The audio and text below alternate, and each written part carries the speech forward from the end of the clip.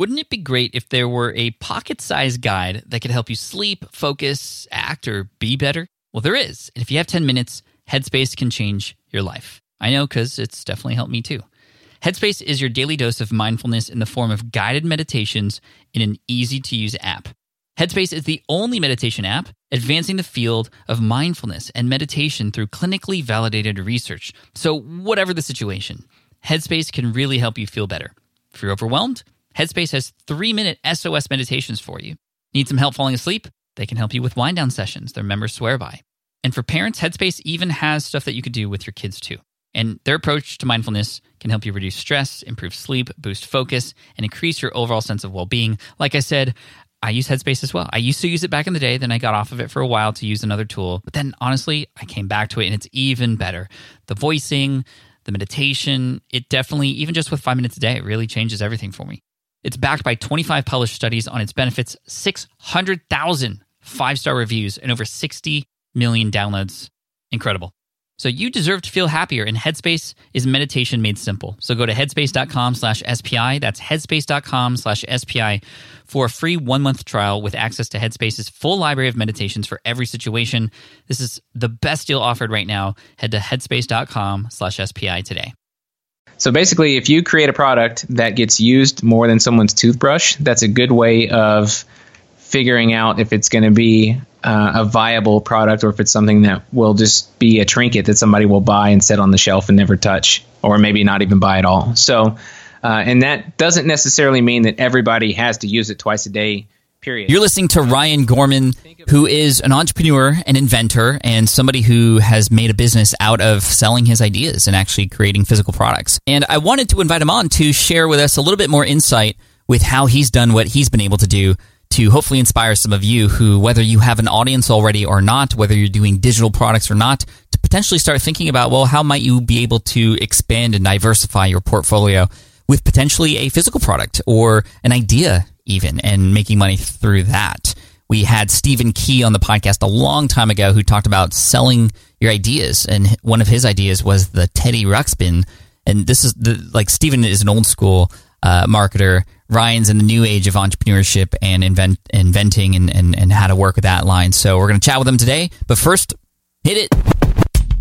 Welcome to the Smart Passive Income Podcast, where it's all about working hard now so you can sit back and reap the benefits later. And now your host. When he's bored, he practices Fortnite dances. Pat Flynn.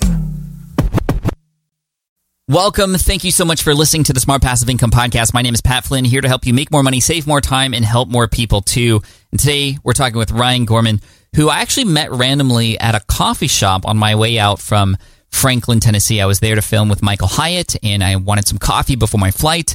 And I went in this coffee shop, and Ryan comes up to me. I didn't know who he was, and he said, "Pat, thank you for what you do. I listened to your podcast." And then we sat and talked for a little bit, and he told me his story. And wow, I was blown away. So I invited him right then and there on the podcast, and we were finally able to make it happen. And at the time, I didn't even know I was going to be inventing something. So I think it was kind of just divine intervention. And so I'm so glad that he's on the show with us today. Let's just dive right in and welcome Ryan Gorman. Ryan, what's up? Thank you for joining me and the audience here on the SPI podcast. Thanks for being here. Thank you, sir. Thanks for having me. Yeah, this will be a lot of fun. And I had just told everybody who's listening about how we kind of met, and I'm so excited to have you on the show because you are doing things very differently than most people in the world of entrepreneurship. You're not just an entrepreneur, you are an inventor, and not just an inventor who comes up with ideas, but an inventor who also has a lot of marketing knowledge to get those ideas to market and a lot of the ins and outs. And as many of the audience knows, I'm working on a sort of secret physical product myself, and this will be as much of a conversation for me, but as it is for also other people who may be going down this route as well. And you know, I think there might be also, similar to me, people who have built audiences where, you know, digital products are great, but there is room and opportunity for physical products. So we're gonna dive right into that. But first, how did you get into inventopreneurship, if we want to call it that? Well, it really came very naturally to me. What I did I call it kind of like my previous life, is I was in the music industry, and I toured for a little over a decade as a sound engineer and guitar tech and drum tech, and and a little bit of a musician in there. But when I got married, I needed to do something that was not traveling so much. And my wife and I moved to Nashville and met some people here. And I ended up working at a company that produces sporting goods, in particular coolers and now drinkware. And I was hired to do marketing, hired to build their website, build their e-commerce platform. But I really kind of fell into, naturally, just by being an outdoorsy guy, fell into testing their products and developing their products. And it just kind of came naturally. And once I left that company, the current owner sold it. And when he left, I started another company with him. And we just kind of snowballed Inventions. And before you know it, it's, a few years later. And we've got products out there under that company. I've got products that I've created on my own out there. And it really just fully consumed me. And I learned about, the 3D printing, which we may or may not get into later. But it's really just captivated my attention completely. And it's something that anybody can do. I don't think people realize that, but you really can just have that little light bulb idea in your head and go make it now. And that I've really just embraced that and just dove headfirst into it. And here we are years later, still rocking. That's cool. How many inventions would you say you have at this point? I would say inventions, probably 50 or more. Good inventions, probably somewhere around 10, I'd like to say, are actually decent. But the thing is, it's so quick to, either prototype something or draw something or just get the concept out there that you can just take like brainstorm time, but just spend it inside of a 3D space, just drawing stuff. And sometimes you'll hit a home run and sometimes, swing and a miss. But, we live to play another day, so to speak. So you can always just create and what is good, run with it, and what is bad, accept the fact that you failed and let it go and move on. What was your first sort of invention that you did on your own? Well, it's out there for another company, and I don't want to go too deep into it. Sure. But basically, I designed a bottle/can koozie, and I was like so proud of this thing, and I created it on my own, and I really should have patented it. I didn't know this at the time, and I took it to the company, and they were like, "Thanks." And now it's a product that's everywhere in their distribution network, and I don't see anything from that, but. That's why we say we live and learn these things. So I kind of got burned on that one. But that was my first product that I really went in there with a full out concept of this is how it needs to be done. And they did it, and they executed it really well. And at that point in time, I wouldn't have had the skills to really create it myself anyway. But that was 100% my concept, and it's out there, and it's cool to see it out there. But I should have protected the IP on that. Yeah, we'll talk about protection and the process from idea to market in just a minute. I'm curious, are there any inventions that you can share that we may even know about? Well, as far as products that I helped design, the biggest product that I had a hand in helping design at this point is a drinkware item called the Orca Chaser, and that is basically a vacuum insulated tumbler. And that company was very successful in selling that. And I can't take full credit for that. That was just something that I was a part of developing. But after that, one of the coolest products that I've had a hand in developing that I can share is one it's a multi-connection battery terminal, and it's for people that have RVs or four-wheelers or fishing boats, golf carts, anything like that, you name it. And you're constantly, as you add things to this, you're just stacking electrical leads onto the one bolt of your battery. And we've created a system that is lead-free, so it's not toxic. And you can attach it to your battery. You can attach all these different connections, up to 5 of them individually, and you can manage those connections individually, adding and removing things without disconnecting everything else.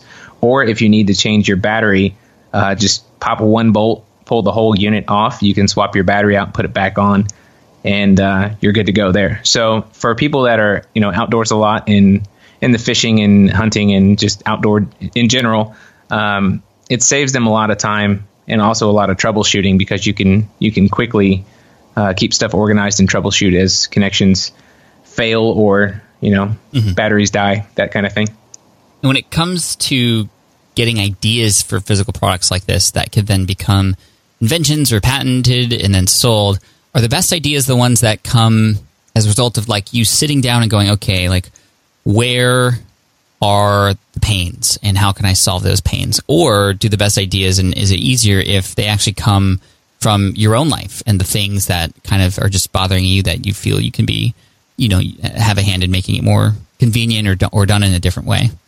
Sure.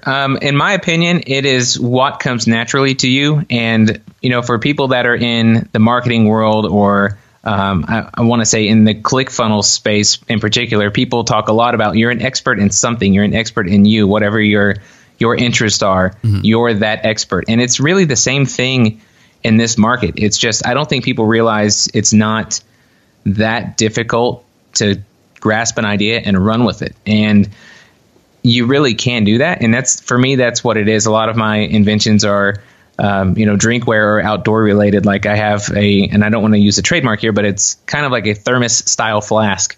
But it's by far the highest performing one that's ever been made. And I have another one as well and these are just getting ready to go to market. So that's awesome. The tooling is all done, but it's basically a can koozie that we call it the Weekender. And the whole idea is that if you take it camping, it's one thing that does everything. So you can put a can in it, your beer, Coke, whatever you have, keep it cold during the day. You wake up in the morning, you want to have coffee. There's a lid that fits it and it all stores underneath. And it's just that. So it's, kind of just my lifestyle, my hobbies, my interests. I have some music products as well, and they all just kind of flow, naturally to me. And that can easily be, whatever your interest happens to be, whether it's auto or golf or you name it, find what annoys you and fix it, basically. How much money might one need to invest to go from, and I know it obviously depends on what the product is, but, can you get started with a small budget? Is this even a conversation that anybody who, is struggling for money or just doesn't have a huge budget to experiment and try new things with, can they even start thinking about this, or is there no room for that? Do you need a significant amount of capital to get started? The awesome thing about this is that today you really don't. And I can't speak for how this was a decade ago or 20 years ago. I wasn't in the space. But now you can go online. There's a software called Fusion 360, which is a 3D modeling software. It's free. If you're doing under $100,000 a year, it's free if you want to go get it. And that will basically, it's a very intricate program, but there's lots of YouTube tutorials. There's lots of stuff out there where you can teach yourself to draw in 3D. And as far as 3D printing goes, I have a couple microphone clips that I've designed. I can produce those on a 3D printer for under $5, and they're selling, $15 retail, $10 wholesale. I can produce it under $5 on a 3D printer without investing in tooling. So I have no real upfront cost. And if I sell that online and say that it ships in 7 to 10 business days, and once a week I send orders to my 3D printer, the guy can print almost 500 of these in a day. So I'm not sitting on inventory. I don't have a warehouse. I don't need it. So you really can, depending on the part, of course. If it's something huge, then you'd probably be better off to tool it and have to invest in that. But for small parts or things that there's also different limitations with 3D printing, or I should say freedoms in 3D printing, that allow you to go against traditional methods of manufacturing that you can't do with molding techniques, so to speak. So even if you're not the best at drawing, mold ready stuff with draft angles and tolerances and all this kind of stuff, you can still 3D print it. So if you can get yourself in the ballpark, you can get out there, get started, and then, if you make a bunch of money off of it, then maybe it makes sense to invest in tooling and bring your part costs down and scale that way. Yeah, but you can absolutely get started without huge amounts of outgoing dollars. Where might one find a 3D printer person that can help them? Is this just as simple as an online search in the local area, or can you even do it remotely and have people send you what they print out? Sure. There are websites. One is called 3D Hubs, and that is a place where basically you can go online. They have a network of makers, which are people that have 3D printers or CNC machines, laser etchers, whatever the machinery is. and they have all non-disclosure agreements signed with them. So they protect, I wouldn't necessarily take something if it's a huge $1 billion innovation. I would not do this, but for the stuff I'm doing, I can go to 3D Hubs, I can load it up there, and I can have parts at my door in 5 days. It's not that big a deal, and the part cost is low. Anybody can do this. You just upload your file, and they'll sub it out to somebody closest to you that has the type of machine you're looking for, and it shows up in a nice shiny box on your door. That's crazy. So my partner Caleb, a lot of you know, is the videographer that I'm working with for my YouTube channel and other video things, online courses and whatnot. We're creating a solution in the video space, and we're working with the team from Product, Richie and a few other people there. Richie Norton was on the show previously, and this was the only other time we've really ever talked about physical products and things like that. So we're working with that team, and the engineer has access to a 3D printer, and that's how we've been getting our prototypes. And I got to say, it's just the most incredible feeling to have an idea, to see some drawings for it, and go, okay, yeah, that maybe is what it's going to look like. And then a few days later, you get a package, and it's like actually there in your hands, and it's this like plasticky material, but it works. And you're just like, this is so crazy. Like, you can really take what's in your head and actually turn it into something. And then hopefully, obviously other people would want the same thing too. But we've gone through 7 or 8 different variations of the prototype, and I think that phase is so important. So let's talk about kind of the life cycle of an idea that a person might have for something that they could create and potentially sell, a physical product. After you get the idea for it, what might the next steps be? Do you do any validation for that product, or like, do you go straight to prototyping so you can just at least get it in your hands first? Like, what are the next steps after you have an idea? Well, for me, it really depends on the size, like the physical size of the product. 3D printing on a mass scale is still pretty expensive, and there are typically other means that are more suited for that. But if it's something small, I'll go ahead and print it, because it's going to be such a low investment for me. I can draw something on my computer, in 30 minutes or an hour, whatever have you, send it off, and then let that simmer while they're printing it and shipping it to me, and I can go on to other things, and then I can come back and revisit that. So, what if you don't know how to do the computer software? Can you potentially work with somebody to help you with that? Absolutely, yeah. The only thing I would recommend first is get yourself a good non-disclosure agreement, and get a large pen, and have everybody under the sun that you talk to sign one of those. Mm-hmm. And make sure that one of the things that I really want to stress is what's called public disclosure. And that's where people get this idea, and it's a light bulb, and they're proud of it, and they go and they tell everybody under the sun. And if you do that too fast, you can actually ruin your chance of getting a patent. So you've got to be careful with that. But there are people all over the place, basically drafters that can draw this stuff for you. You can sub it out, or you probably know people that do it and you just don't realize it. People that work for tooling companies, or even architecture people. It's you can start in a 2D space and move to 3D if you need to, or vice versa. However, it needs to be manufactured. Cool. Okay, so you get somebody to draw it for you, or you draw it yourself, and you can get a prototyped version of it. After, obviously, whoever you share it with, you have them sign an NDA and a non-disclosure agreement. You get the things back, and it's obviously not the final version, but it's in your hands. What are some things that you should look out for? How do you work with that prototype to make whatever it is you're creating better? The main thing that I want to do at first is make sure that whatever material I see in mind for the finished product, that it's going to be durable. Because once again, I'm in the outdoor space for the most part, so I can't sell somebody something that they're going to go 200 miles off the main road and then it breaks. So for me, durability and usability, functionality is number one. And I want to see that happen at the beginning. If I can make a plastic part that won't fail, chances are the metallic part that is the end product will be just fine. Mm-hmm. So that's really where I start, number one. And then after the functionality is proven, then I go back and revisit and look for design features. And, is this thing ugly, or does it look good? Is it ready to go? Am I manufacturing it in a way where I need to include draft angles and tolerances, or can I just go ahead and run with it? So there are lots of things to consider after that point. But the first thing I do when I get a part is just, of course, give it a once over and make sure everything is right, and then measure the 3D print as well, because sometimes there can be a little bit of drift in there. But if the tolerances of the print are right, everything looks good, I want to make sure it functions. Number one. Cool. Okay, and then from there, what might the next steps be? We want to patent this thing. Is this like, now that we have a final prototype, essentially? Let's get to that point. Mm-hmm. What might the next steps be? Can you potentially take that? We've also had Stephen Key on the show, who is an old school inventor.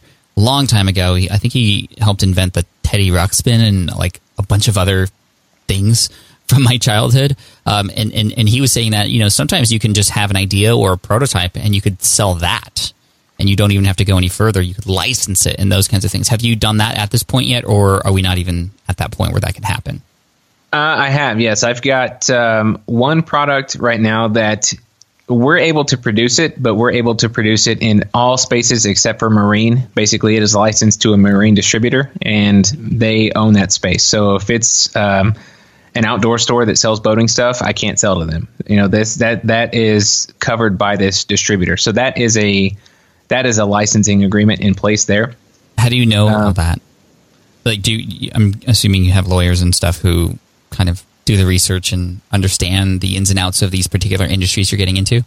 Correct. Yes, I am fortunate enough that my partner in this venture, basically, I can't even begin to talk about this guy. He's probably the smartest individual I've ever met in my entire life, but he's got, I'm going to say, close to 50 patents himself. Very, very smart individual, and that guy has been my mentor, that has guided me through this whole process from day one. Basically, somehow I landed in his house with my very first invention, and we've just done everything together since, every step of the way. So what would you say to somebody who's like, man, Ryan, that sounds great for you, but we don't have a partner like that. This doesn't even sound like something we could do, or is it?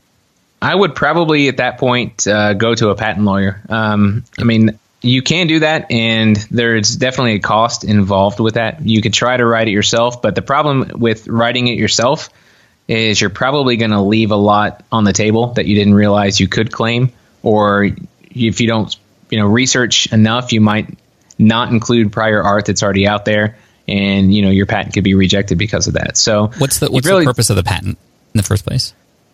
Well, it depends if it's a utility patent or a design patent. And design patent basically is your ornamental features. A good case in point would be Yeti coolers versus Arctic coolers, where they sued Arctic over basically almost imitation, so to speak, because the consumer was confused as to which product they were buying was one of the claims.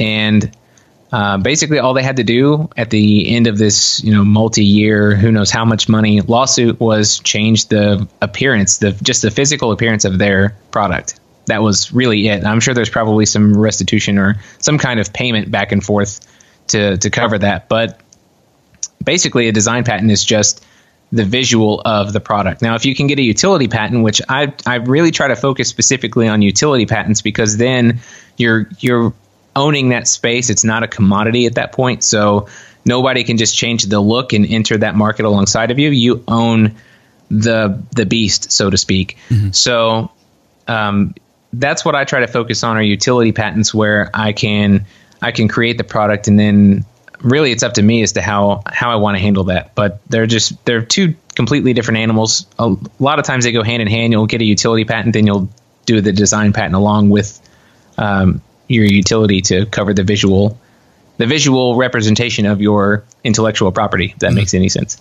How long does it take to get a patent? Let's do the utility. Sure. The pending aspect does not take that long at all. Once it's written, of course, you have to get it written first and then sent out, and that can be anywhere from a couple weeks to a month and a half, somewhere around there. Mm-hmm. To actually issue can be several years, but you're covered during that patent pending time. So that was kind of, with public disclosure and all that stuff, you have to wait until you have your official pending application back before you can officially claim patent pending. Or else? I believe it's fraud. I believe, legally speaking, it is technically fraud. So if you just create something and throw patent pending on it, I'm pretty sure there are some legal implications with that. Mm-hmm. And is that protecting you from others copying it as well? Yeah, the patent pending. The thing with the patent pending is your application, basically it establishes a filing date as well, because it used to be if you could prove somebody created something or you created something before somebody else, you could try to dispute that. But the law changed, and forgive me for not knowing exactly when, but the law changed to where it's now first to file. So if I have an idea for something and I file the patent pending, I get the paperwork back. My product, I claim patent pending either on the product or the packaging, somewhere where it's visible. And then I put that out in the world and somebody sees that and goes, well, that's a cool idea. And they copy it. Then I have the ability to prove this is the date I filed on it. I made it apparent that the product is patent pending. But another thing with that is that patent pending is not published, so people don't know what your claims are or what intellectual property on that product is yours. Mm-hmm. So it's a little bit of a scary situation for them because they don't know if they're going to be infringing on you or not. Got it. It's basically a deterrent to keep them from trying to copy your product while the government processes it. Mm-hmm. Interesting. Okay. So we get the patent pending, that's gone through, and then we can now share it. And is that at the point at which if we were to go into market for it, for example, we can actually say patent pending and print patent pending and all that stuff? Mm-hmm. Absolutely. Yep. That is the reason that exists. So you can cover yourself and you can get out there in the market and get started without having to wait on the backlog to be processed. And now getting this to market, let's talk about that. I know you have expertise in that. So you've invented or have come up with this idea. You've gotten a prototype for it. You filed the patent. You got that back. It's patent pending. And which way do you go? And this is the way that Caleb and I are going to promote it. We're going to run it through Kickstarter because it's a great platform for idea validation. We can raise funds before we can create the tooling and the molds and stuff, which is are very expensive. Yes. But at that point, then it just becomes, injection molding to reproduce it and create it at a much lower price versus like our prototypes are in the thousands of dollars of range, just because it's hand tooled and handmade.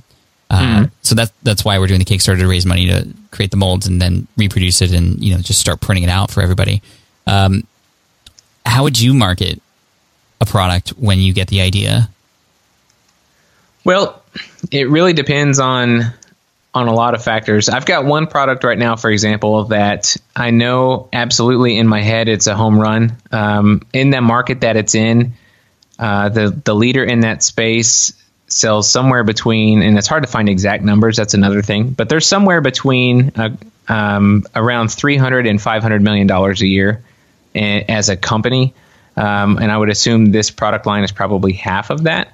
So in my mind, why would I try to compete with that when I can just go to them and get their attention, get them to sign these non-disclosure agreements as well, and then show them the product that I've got. And if they like it, which in this case, I'm still kind of negotiating this, but so far it's been very well, and the company likes it, and we're moving into the contract phase on this. If they like it, I don't want to compete with them. I want to, boost them and get them higher, and everybody wins in that situation. So this product would be very expensive for me to manufacture myself. I would have to have a warehouse. I would have to have a sales team. I would have to have distribution, all that kind of stuff. So in that particular regard, it's better not to fight the fight. It's better to join the winning team, if that makes sense. For another product that I have, which I've designed, and I by the time this airs, I can officially say it's patent pending because the paperwork's going out this week. But I've designed a couple different microphone clips for live audio. And for these, I really don't want to go the route of trying to license that. That's something that I can produce very inexpensively, and I can just take it to market myself. And I'll do that through probably Shopify. And I'm fortunate enough through my career in audio that I can get this in the hands of some pretty well-known guys, and they can put it out on stage for me and get pictures. So I'll have good content. I'll have, that kind of social proof from these guys using it. So I'll have all the elements necessary to run a successful Facebook ads campaign or something like that. So in that regard, I can just take it straight to Shopify, sell it myself. For that and one, would you have your own separate company for that product, or are you running this all under another sort of umbrella company? Yeah, I basically have two companies. I have one that is shared with my mentor that I was referring to earlier, and basically we split IP 50-50. So if I sell this, I will be responsible for paying a royalty to him and myself through our separate company, if that makes sense. So I'm able to go out and sell whatever I want, as long as I'm paying the royalty to myself on the other side. That way it's all even, in his shares compensated as well, and everybody's happy and everybody wins. Mm-hmm. And then for the other one, with the contract with these various companies that you're going to try and work with, that's done through the same company? Correct. That's done through the company that we have that actually owns the IP of the patents and all that stuff. Yeah. And then when you create a contract, I'm sorry. That's okay. I'm just curious to know what that contract might look like. I'm sure there's, obviously negotiations and whatnot, but is that a outright, we want that, we want to buy the IP from you, here's $1 bazillion, or is it, we'll do, 1% of all sale, the worry I have is people will get super excited about this episode. They'll go and create something, and they get a deal with another company, and they shortchange themselves. I want to know what all the other options might be to make sure that, it's fair on both sides. And so what do those contracts kind of look like sometimes? Sure. So basically how this particular scenario played out is that I reached out to this company, set up a meeting with them, which some companies are very receptive, and some companies will just shut the door in your face, and they don't want to hear outside ideas. They don't care if your product is better than theirs. They just don't want to hear it. So when that happens, accept it. Don't be emotional about it. It's just business, and then move on to somebody that is willing to hear you. But in this case, I went out there, showed them the product. They liked it. We came back. They wanted some time to think about it internally. They took a few weeks and thought about it, and then said, yes, we want it. Let's make it happen. So right now we're in what is called the letter of intent phase, which is basically they are going to have an internal R&D period, an internal validation time, where it's not just them prepping to go to market. It's them really getting time with the prototype, time with the IP itself, to really dive into it and see if it fits their brand, fits their product image. And then if so, then they'll go to market. So during that letter of intent period, there is a payment due during that time. It's nothing extravagant. Basically, it's them buying the time that I'm losing in market, because the patent clock ticks as soon as that file, paperwork goes out the door. Mm-hmm. Your clock is ticking. So that is something to reserve that time. So I'm not going to go try to sell this out from under them. But at the same time, they have the freedom up to, in this particular contract, up to 18 months they can take to develop this in time and get it to where they want to be.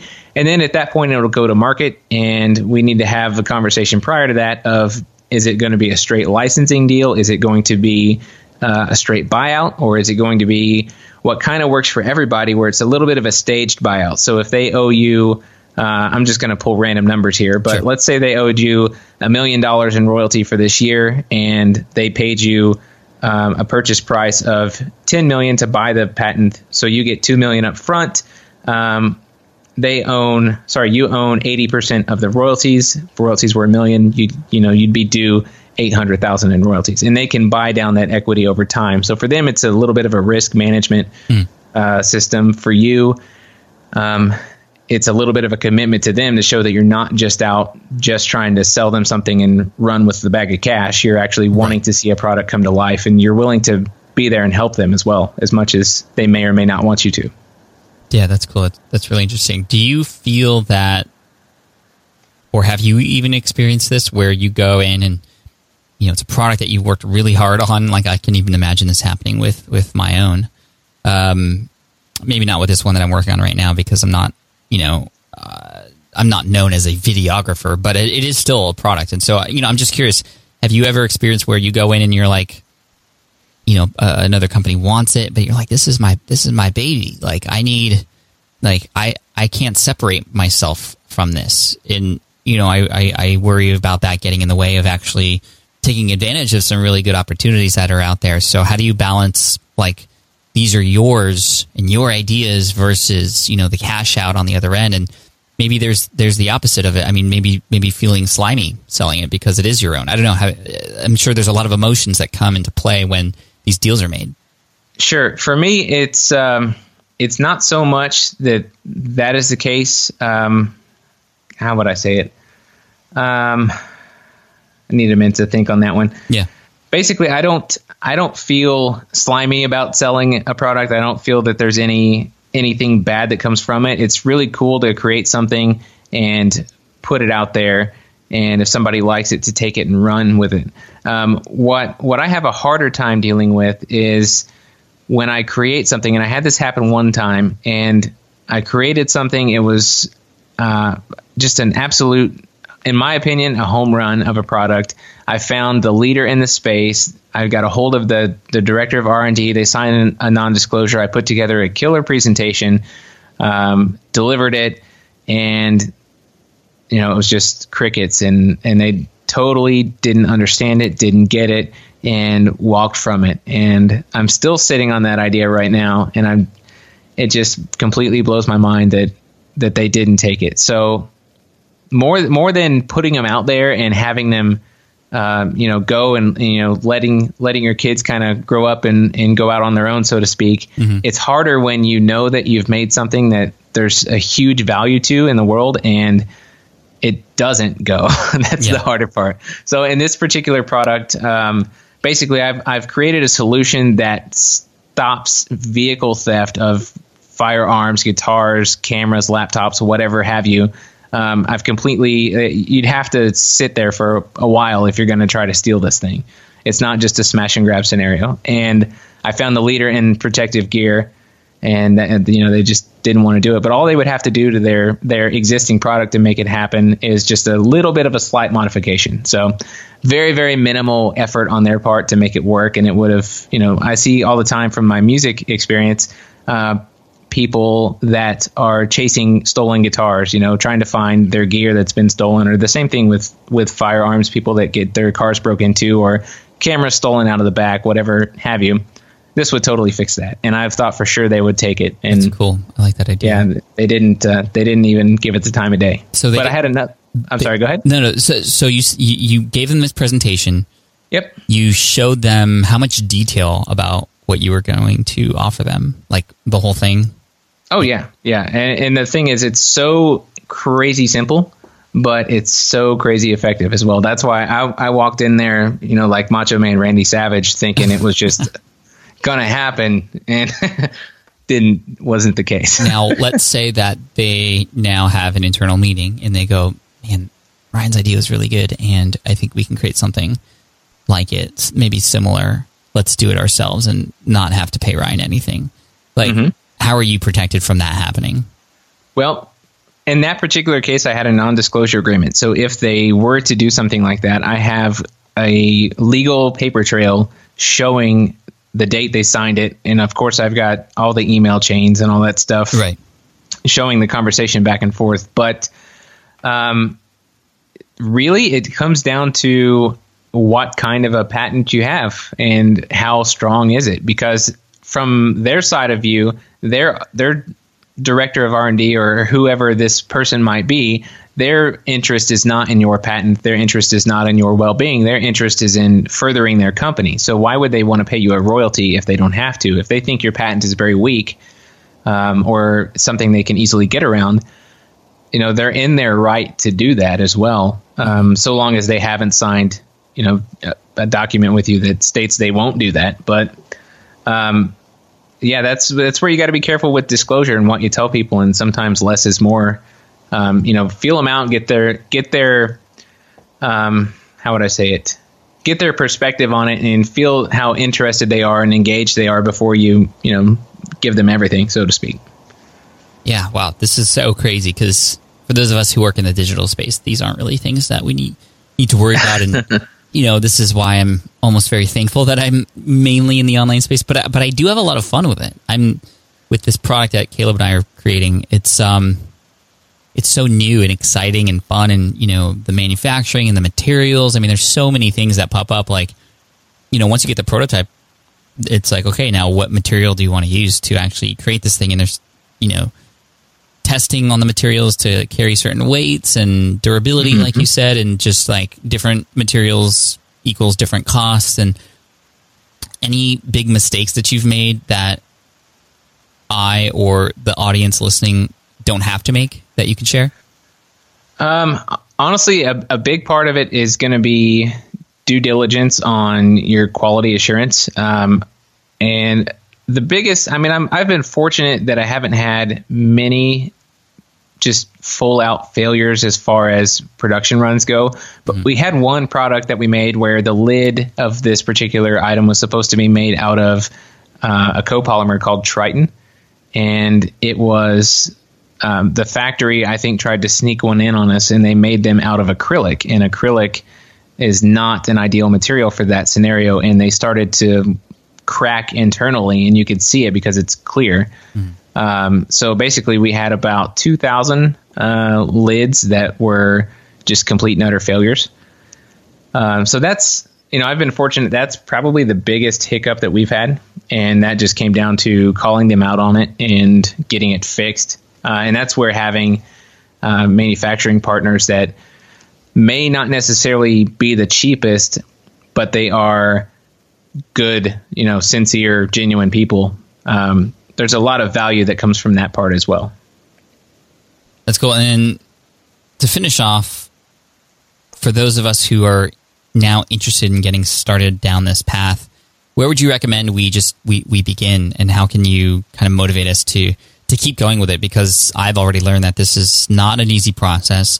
This is something that has many different steps, and many times I've always questioned just, why am I even doing this? What keeps you motivated, and what can you recommend to keep us motivated? Sure. For me, the motivation is easy. I get to wake up every day and watch my kid run around, and I can be as active or as lazy as I want, but I'm still working. So if I'm sitting on the couch with my face in my phone, my head is still thinking of products. If I'm mowing my yard, my head is thinking of products. So it really doesn't matter where I'm at or what I'm doing. I can still be working in a sense. So it's kind of like a lot of digital people are in coffee shops or traveling. I can do the same thing, and I still just need my laptop if I want to draw something. But I can sketch stuff on my phone or however you want to capture it. You can just be thinking of ideas all the time. So that has, for me, is my motivation. But as far as really just getting started in it, the thing is, what I use at first, and it's kind of a modified version of it, but there's a test out there called the toothbrush test. Are you familiar with the toothbrush test? Yeah. So basically, if you create a product that gets used more than someone's toothbrush, that's a good way of figuring out if it's going to be a viable product, or if it's something that will just be a trinket that somebody will buy and set on the shelf and never touch, or maybe not even buy at all. So, and that doesn't necessarily mean that everybody has to use it twice a day, period. But think of that and apply it to your space. For example, if it's I want to reference golf because that's something that's totally out of my element. I'm a terrible, terrible golfer. So most of us are. Let's say you create a golf product, and for you, it fixes a problem that you have. And it's something that either A, is a permanent product, so you put it in place and then it does its thing, or B, it's something that's a consumable and you're constantly needing to replenish it. If it helps you every single time that you use it, it's probably a great product. I like that. Thanks for that test. And I'm going through the test right now with my product. And I'm thankful that a person would likely use it who, this is for multiple times a day. So that's good. Yeah. And honestly, one other thing I wanted to mention too, when we're talking about digital versus physical products, and I don't want to scare people away thinking that anybody can just quickly get around your patent and go make their product. I see that happen all the time in the digital space, where people create courses and they put it out there, and then people just basically blatantly copy all of their content and reiterate it and sell it as themselves. Or I saw this firsthand in the music industry, where file sharing basically destroyed. It's recovered, but at the time just really destroyed the industry. So, physical products are as strong as ever. People are consuming on a daily basis. One thing I see happening is that people are making smarter choices now. It's not just more, but it's people would rather spend a little more and get something quality that's going to last and something that's very well suited for what they're trying to do, whatever that might be. So the cooler the product is that you can create, the simpler the product as well. That's the same thing with like Alexa. It's this crazy complicated electronic device, but all you have to do is say, hey, Alexa. So the most simple that you can make it in operation that's going to be your key to standing out amongst other people is how can you make it, smarter, harder, faster, better, stronger kind of thing. That's something that people really need to embrace when they do the design from the very beginning. As soon as they get started, just have that in mind. Simple is good. Simple is a very good thing. Simple is good, and that's true for both physical products and digital products as well. Man, Ryan, this was a great conversation. Super helpful for me, and I know everybody else listening, especially if you've gotten started down this road already. It's very, very good information here, so I appreciate that, Ryan. Thanks, sir. Where should people go to check out more of what you have going on? I think we had talked before recording that. Sure. Just your Instagram would. Yeah, basically, I have ditched a website. I'm trying something new, so I'm going basically just with Instagram and Facebook. But most of my time is spent on Instagram. So Instagram is at the Ryan Gorman, and on Facebook is facebook.com/entrepreneur inventor. Love it. Thanks, man. Appreciate your help, and best of luck to the next 50 inventions and ideas. And I'll keep you posted offline with my stuff, because I know you were asking about how it was going. So, and all of you will likely hear about me and Caleb's idea in the near future, if not already. It could be out there by the time this episode goes out. We'll see. But anyway, thank you so much, Ryan. Appreciate you, and best of luck. Thank you, Pat. I really appreciate your time. All right, I hope you enjoyed that episode with Ryan Gorman. Again, you can find him on Instagram at the Ryan Gorman, Gorman. Ryan, thank you so much for coming on the show, man, and helping me and the other entrepreneurs who are diving into this space and trying things out. It's definitely a different world for me coming from the digital space, but the physical product thing is really exciting. Again, thank you so much for listening in. I appreciate you. To get the show notes for this episode, all you have to do is go to smartpassiveincome.com/session 341. Thank you so much for listening, and I appreciate you. I appreciate all the reviews that are continually coming in. You guys are amazing. Team Flynn, you guys are rock stars, and I'll see you in the next episode. Cheers. Thanks for listening to the Smart Passive Income Podcast at www.smartpassiveincome.com.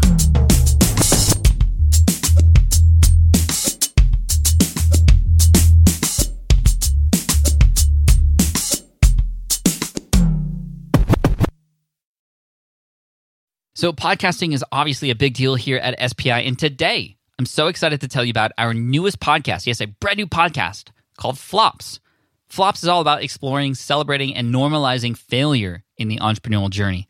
Every entrepreneur experiences failure at some point, so I love that we're just facing it head on here. And the show is hosted by two members of the team, Karen and Ray, and in it they talk to entrepreneurs who have had stumbles, setbacks, and flat-out failures.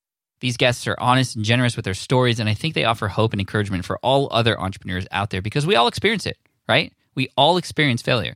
For example, in the first episode, Ray talks to John, who got caught up in a Ponzi scheme. It's a story with twists and turns that will keep you hooked. It's a great story. I highly recommend you check it out. But one thing I love about Flops is that it doesn't dwell on the failure, and it always finds a bright side. I really love it, and I think you will too.